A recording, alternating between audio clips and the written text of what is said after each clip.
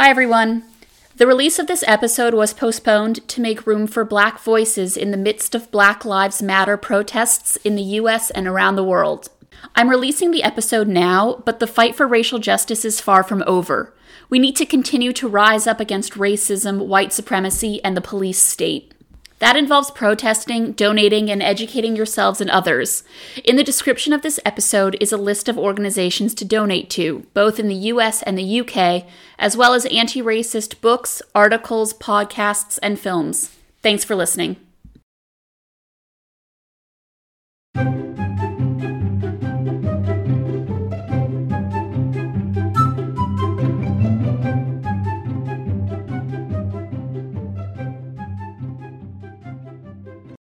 What's up, Stitches? Welcome! Here we are, together again. I'm super happy to have you here as we go on another needlework adventure. The theme of this episode is the question, how did embroidery motifs travel across time and space? Now that makes it sound much more futuristic and theoretical than it actually is. Basically, I'll be looking at Mexican samplers from the 18th and 19th centuries, as well as one of the only known Guatemalan samplers. Surviving samplers from what used to be Spanish colonies are surprisingly helpful when it comes to understanding how needlework motifs travel across continents and centuries. They mix Mexican motifs and stitches with those from 16th century Italy, 17th century England, and 18th century France. Samplers from the Americas are the delightful hybrid animals of the historic needlework world.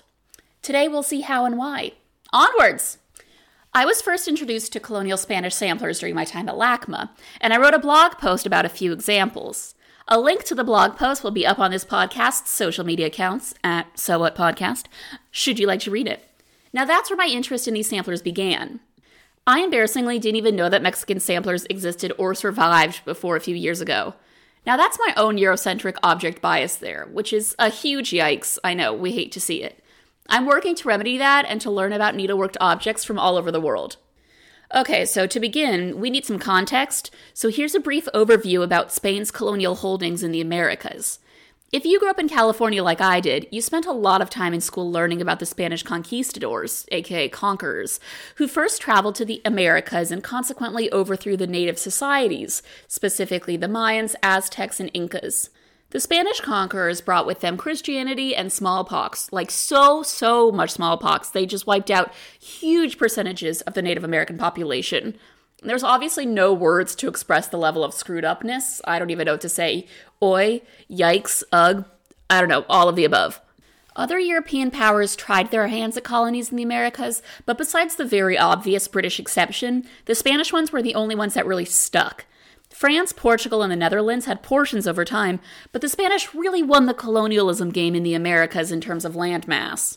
The Spanish created and controlled the viceroyalty of New Spain, which included what is now, get ready for it, Mexico, 10 full U.S. states and part of 8 additional states, part of Canada, all of Guatemala, Cuba, Puerto Rico, Trinidad and Tobago, the Philippines, Guam, the Northern Mariana Islands, the Caroline Islands, Micronesia, Palau, the Marshall Islands, part of Taiwan, and part of Indonesia. Hoo boy, in so many ways, everybody. Note Mexico and Guatemala in that list since they're the countries we're focusing on today. After a long struggle for independence, New Spain fell apart and its holdings became sovereign nations in 1821. All of the samplers we'll be looking at today were made after this, but as you'll see, Spanish colonialism was felt and seen in needlework long after independence was gained. The first object I want to talk about is a Guatemalan sampler in LACMA's collection. It's one of only 2 Guatemalan samplers I know of in public collections, but I'm assuming there are others in private collections and collections in Guatemala and Central America more generally. Now, I do need to say here that the idea of samplers is really Eurocentric. That term and its history only really take into account samplers made in Europe and later the US. Or maybe that's just my own experience. Whenever I've learned about or researched or talked to people about samplers, the focus has always been on those made in Europe and the US. There seems to be very little English language scholarship about samplers outside of these regions. We gotta remedy that, y'all. Anywho, onwards. The sampler I'll be discussing today is from 1841 and is now in LACMA's collection. The other known Guatemalan sampler is in the Fitzwilliam Museum in Cambridge, England, and dates to 1738. It was made by a girl named Antonia Sanchez when she was 10 years old, 4 years before she got married. Yikes. The LACMA sampler, the focus of this episode, was made by a gal named M. Dolores Zaya in 1841. I'll give you an overview of what the sampler looks like before we delve into more specifics. This bad boy, or good girl, whatever you want to call it, is a cheeky 30 3/4 inches by 23 1/2 inches, or 78.11 by 59.69 centimeters. Yikes, I feel like these numbers will never be easy for me to say. It's divided horizontally into 3 sections. The first features 2 landscape scenes that frame an inscription in a deluxe cartouche, which itself is just a word for a fancy frame. The cartouche is made of sequins and now oxidized metallic thread. When it was originally stitched, before the metal threads turned black, that cartouche would have been sparkly and shiny and straight up glamorous. The middle band consists of 32 squares with different stitches and colors. It's a literal sampling of stitches, and we love to see it. The bottom of the sampler features bands of drawn work, a lace-making technique that reached its peak in 17th century Europe. The drawn work was made by removing selected warp and weft threads from the ground fabric and then wrapping them with silk thread to add color and create the band's opulent geometric and floral patterns. And for those of you who are not familiar with fabric lore, the warp and the weft are the 2 components of weaving. Warp threads go up and down, and weft threads go left and right. The more you know. Okay, so that's a brief overview of what the M. Dolores Zaya sampler looks like. But who was she? Sadly, I don't have a clue. I wish I did. When I was first researching this object, I spent a lot of time trying to identify the maker, but sadly had no luck. Chances are that M probably stands for Maria, and Maria is so common that finding the right person was just never going to happen for me. She inscribed her sampler por la señorita M. Dolores Zaya en la Escuela de las SS España, Guatemala, año de 1841, which translates to made by Miss M. Dolores Zaya at the SS Spain School, Guatemala, in the year 1841. Now, what is this SS Spain School? I also couldn't tell you that, sadly. I can't find information about it anywhere. It haunted my dreams for months. If you're listening to this and you happen to know anything about it, please contact me and help me solve what will hopefully not become a lifelong mystery. Most girls who lived in New Spain during and after the Spanish conquest learned how to stitch samplers in convents or at escuelas de amiga, schools for girls whose families could not afford convent educations. Given the really fine materials featured in this sampler, M. Dolores Zaya likely received a convent education. Sequins and metallic threads were pretty much fancy person exclusive. M. Dolores Zaya's sampler is a really good example of the kind of mixing of stitches and motifs from various centuries and countries, something that is also seen in Mexican samplers, and I'll talk about those charmers in a little bit. The 2 landscape scenes at the top of the sampler are a lot like embroidered pictures of the 18th century. By the middle of the 19th century, Berlin woolwork was in style in the US and Europe. Berlin woolwork was much more stylized. It's like today's needlepoint. It's made using wool yarn on canvas. The fine detail and shading of the landscape scene Zaya stitched is more similar to the embroidery seen on men's waistcoats from the second half of the 18th century. I'm thinking specifically about the weird but very delightful trend of embroidering monkeys on waistcoats in France in the 1780s and 90s. An example of that joyous trend is on the So What podcast Instagram and Twitter. Anywho, that little tangent is to say that Zaya's mid-19th century Guatemalan stitching looks a lot like European stitching of the previous century. The middle section of Zaya's sampler includes embroidered squares, some of which involve a technique called Aztec stitch. Aztec stitch is a stitch that's limited to samplers from the Americas. It's thought that Aztec stitch is limited to Mexican samplers, but this Guatemalan sampler has the same thing. It's likely actually a regional stitch that has been considered exclusive to Mexico because samplers from other countries in the region haven't been studied in depth. It's pretty impossible to explain how this stitch works, but I will try. I'm also posting a photo of an example so you can see for yourself what it looks like. It starts with stitching squares and then taking some threads out of the ground fabric. That second step is pretty much just like the drawn work I'll explain in a few minutes. The embroidery thread is then wrapped around the remaining ground fabric threads, and then that embroidery thread is stitched diagonally. It ends up looking like a series of concentric circles that also create the illusion of diagonals. It is wild. and totally unique to samplers from Spain's colonial holdings in the Americas. In Zea's sampler, amongst all of these typically European stitching styles, is stitching native to the Americas. Zea's sampler is the meeting point for embroidery that's native and embroidery that's foreign. Even though so much of what's in these American samplers comes from Europe, the embroidery unique to this region still shines through. The bottom of the sampler shows 3 bands of drawn thread work, a lace-making technique that reached its peak in 17th century Europe. Drawn work was made by removing selected warp and weft threads from the fabric. Once the threads are removed, you then wrap them with silk embroidery thread to add color and create patterns. It's a bit like the Aztec stitch without the actual stitching part.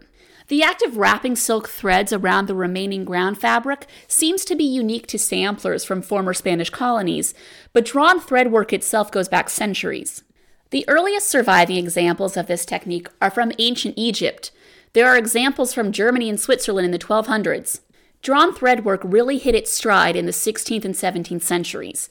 You can see it everywhere from lengths of Spanish and Italian lace to English band samplers. By the time the 19th century rolled around, drawn thread work was pretty much out of fashion. Machines could make lace, so the need to do it by hand faded away.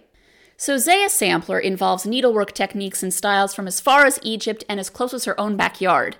Mexican samplers are similar to Zea's Guatemalan one, but there is an even more apparent mixture of what is European and what's American. And when I say American, I mean the Americas, not the United States, if that wasn't clear already. 19th century Mexican samplers have a really fascinating mix of European and Native American motifs. There's a lot of overlap because of Christianity, basically. The European motifs of yore are often based on religious imagery, and the symbols on 18th and 19th century Mexican samplers offer a Catholic twist on that. The first motif I want to talk about is the pelican in her piety. That's just the proper term for the image of a pelican pecking at its breast to feed its young its blood. This symbol is very common in samplers the world over, and art generally. In one of the most famous portraits of Queen Elizabeth I, aptly called the Pelican Portrait, the Queen wears a pendant with the pelican right in the middle of her chest.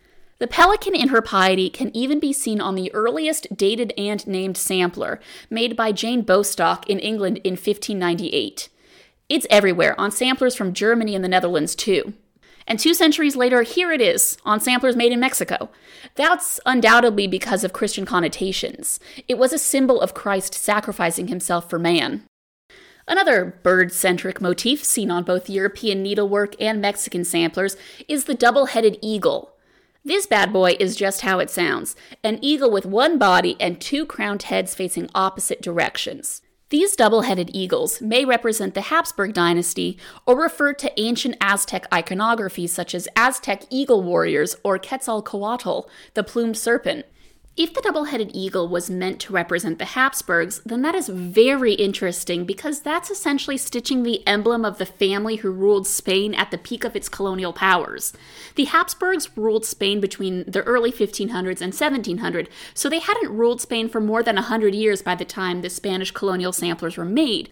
But perhaps Habsburg imagery was such a part of Spanish visual culture that the family's coat of arms was still being depicted many years after their fall from power. Or maybe samplers included the Habsburg eagle because they were still in power when girls in Spanish colonial holdings were first taught European stitching techniques in the 1700s. It's unclear and undoubtedly really complicated, but it's an interesting idea that these samplers may have this symbol associated with arguably Europe's most powerful family. Does the inclusion of that symbol, if indeed it is the Habsburg eagle, mean that sampler makers were stitching the symbol of their distant colonizers? It's obviously not that clear-cut or easy to discern, but it is something that is worth thinking about. It's absolutely possible the double-headed eagle has some sort of significance without being a reference to the Habsburgs or Aztec eagle warriors. It may be something scholars, myself included, just haven't figured out yet. I, for one, would love it to actually be a depiction of Quetzalcoatl or Aztec eagle warriors. If the eagle is meant to represent the Habsburgs, though, it illustrates that the presence of Spain was felt even after its former colonies gained independence. A motif unique to Mexican samplers is the Virgin Mary. When she's stitched on Mexican samplers, she's usually embodying the Immaculate Conception. As Immaculate Conception, she has a halo of 12 stars around her head. Sometimes she's flanked by mirrors and cypress and palm trees, all symbols of her piety. Clearly, even though so much of what was stitched on Mexican samplers came from other parts of the world, the specific Catholic symbolism of the Virgin Mary present in these samplers was unique to Mexican examples. I've never seen a Spanish sampler with the Virgin Mary on it, so I think that symbol may actually be exclusive to Mexico. That's exciting, as it shows that within this whole tradition of being taught needlework primarily from Europe, Mexican sampler makers were able to make their work unique to their own community and spaces. A lot of Mexican samplers also have a specific drawn thread work band that is clearly taken from a pattern book published more than 200 years earlier. In 1597, a German guy named Johann Sibmacher published a pattern book called Schon Neues Modelbuch. It was massively influential, and you can see samplers from all over Europe with bands taken directly from that book. Mexican samplers show that at some point in needlework history, Sibmacher's patterns crossed the Atlantic Ocean. And then there's this one motif that appears again and again in Mexican samplers, and it's a bit funky. This specific motif is a checkerboard stag with a rose in its mouth. Wait, did I say checkerboard stag? Yes, indeed. Deer with checkerboard patterned skin are all over these good Mexican samplers. It's wild, it's weird, and I love to see it. There's a book called In Octocatl in Machiotle, Dichados de Virtud y Entereza, that coincides with an exhibition that was held at the Textile Museum of Oaxaca in 2015. So sorry if I butchered that Spanish. I am really out here trying, I promise. Anyway, it explains this checkerboard rose-bearing deer phenomenon better than anyone else. According to that book, these checkerboard deer are actually likely from Chinese art. What the heck? The checkerboard is a stylized representation of the modeled fur of Sika deer. In Chinese folk art, a deer with a blossoming branch on its back represents bureaucratic prosperity. The founding of the Chinese city of Wenzhou involves a deer with a flower in its mouth. Gazelles and deer are frequent symbols in Spanish embroidery, but never with their heads cast back biting roses. Maybe somehow Chinese art and symbolism got to Mexico directly, or maybe it got there through a European model. Either way, the Chinese-Mexican connection requires further research. If you have any thoughts or knowledge about this very specific and very thought-provoking symbol, please let me know, because like the SS España mystery, there is a risk this mystery will haunt me forever. As you can see, samplers from former Spanish colonies in the Americas are great examples of how needlework travels around the world. Motifs and stitches seen on lace in 16th century Italy or 17th century England are seen again on samplers from 19th century Mexico and Guatemala. That is very cool. But how do needlework ideas travel?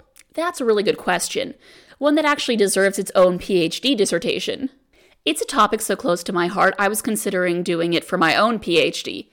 Listeners, if any of you wants to do a PhD in textile history, may I please recommend doing it on the transport and trade of needlework knowledge? I would lose my mind if that happened. Anyways, it's likely these styles and symbols came to the New World via needlework teachers. The first round of teachers likely came to the colonies from Spain and taught future generations what was being stitched in continental Europe. It's possible and maybe even likely that pattern books came from Europe alongside the needlework teachers. It's unclear if the symbols taken directly from the Sibmacher book, for example, came directly from copies of the book still in circulation, or from just generation after generation stitching adapted symbols from the same source. The power of books, the power of people with needlework knowledge. Truly bonkers, we love to see it. Now, a discussion about samplers from Spanish colonies, or samplers from almost any colony, would be incomplete and unjust without a discussion about colonial power dynamics.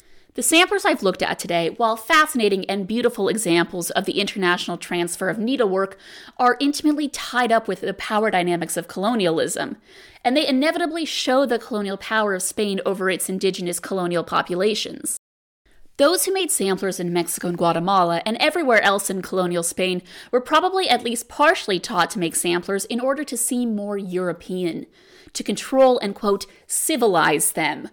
Perhaps sampler making was so universal or ingrained in certain echelons of colonial Spanish society by the time girls came to make their samplers that the girls didn't think twice about it. But we can see from the 21st century that sampler making in colonies was not simply a means to teach girls to stitch. It also taught them obedience to the prevailing colonial culture, which was European. That's why I get really excited when I see motifs and stitches on these samplers that are native to the Americas. Those symbols and stitches are still present despite the overwhelming presence of European content. Colonialism and empire through needlework is a really important topic that deserves more discussion. The same can be said for power dynamics through needlework more generally. I'll continue to bring these topics up as I delve into samplers from British India and schools for African Americans and Native Americans in the US. So, to speedily summarize, samplers from Guatemala and Mexico encapsulate hundreds of years and thousands of miles. They showcase both native stitching and motifs, as well as the travel and transfer of needlework knowledge around the world via people and books. The result is a hybrid European-American needlework style, and while that hybrid is stunning, it wasn't necessarily by choice. These samplers have the powers of colonialism and empire stitched into their very fabric. And that's all for today's episode of So What? If you like this show, please subscribe to it, review it, follow it on social media, or whatever else. I really appreciate your support, seriously, so much. Thank you, thank you, thank you. And get ready because next episode will feature this podcast's first interview. It'll be with Susan K. Williams, Chief Executive of the Royal School of Needlework. Now that's a huge deal for me and anyone who likes needlework, as I'm sure you all can understand. I'm freaking out in the best way possible. What a delight. Now go out and stitch some stories, or rather, wear a face mask and Zoom with your friends while stitching some stories. Bye!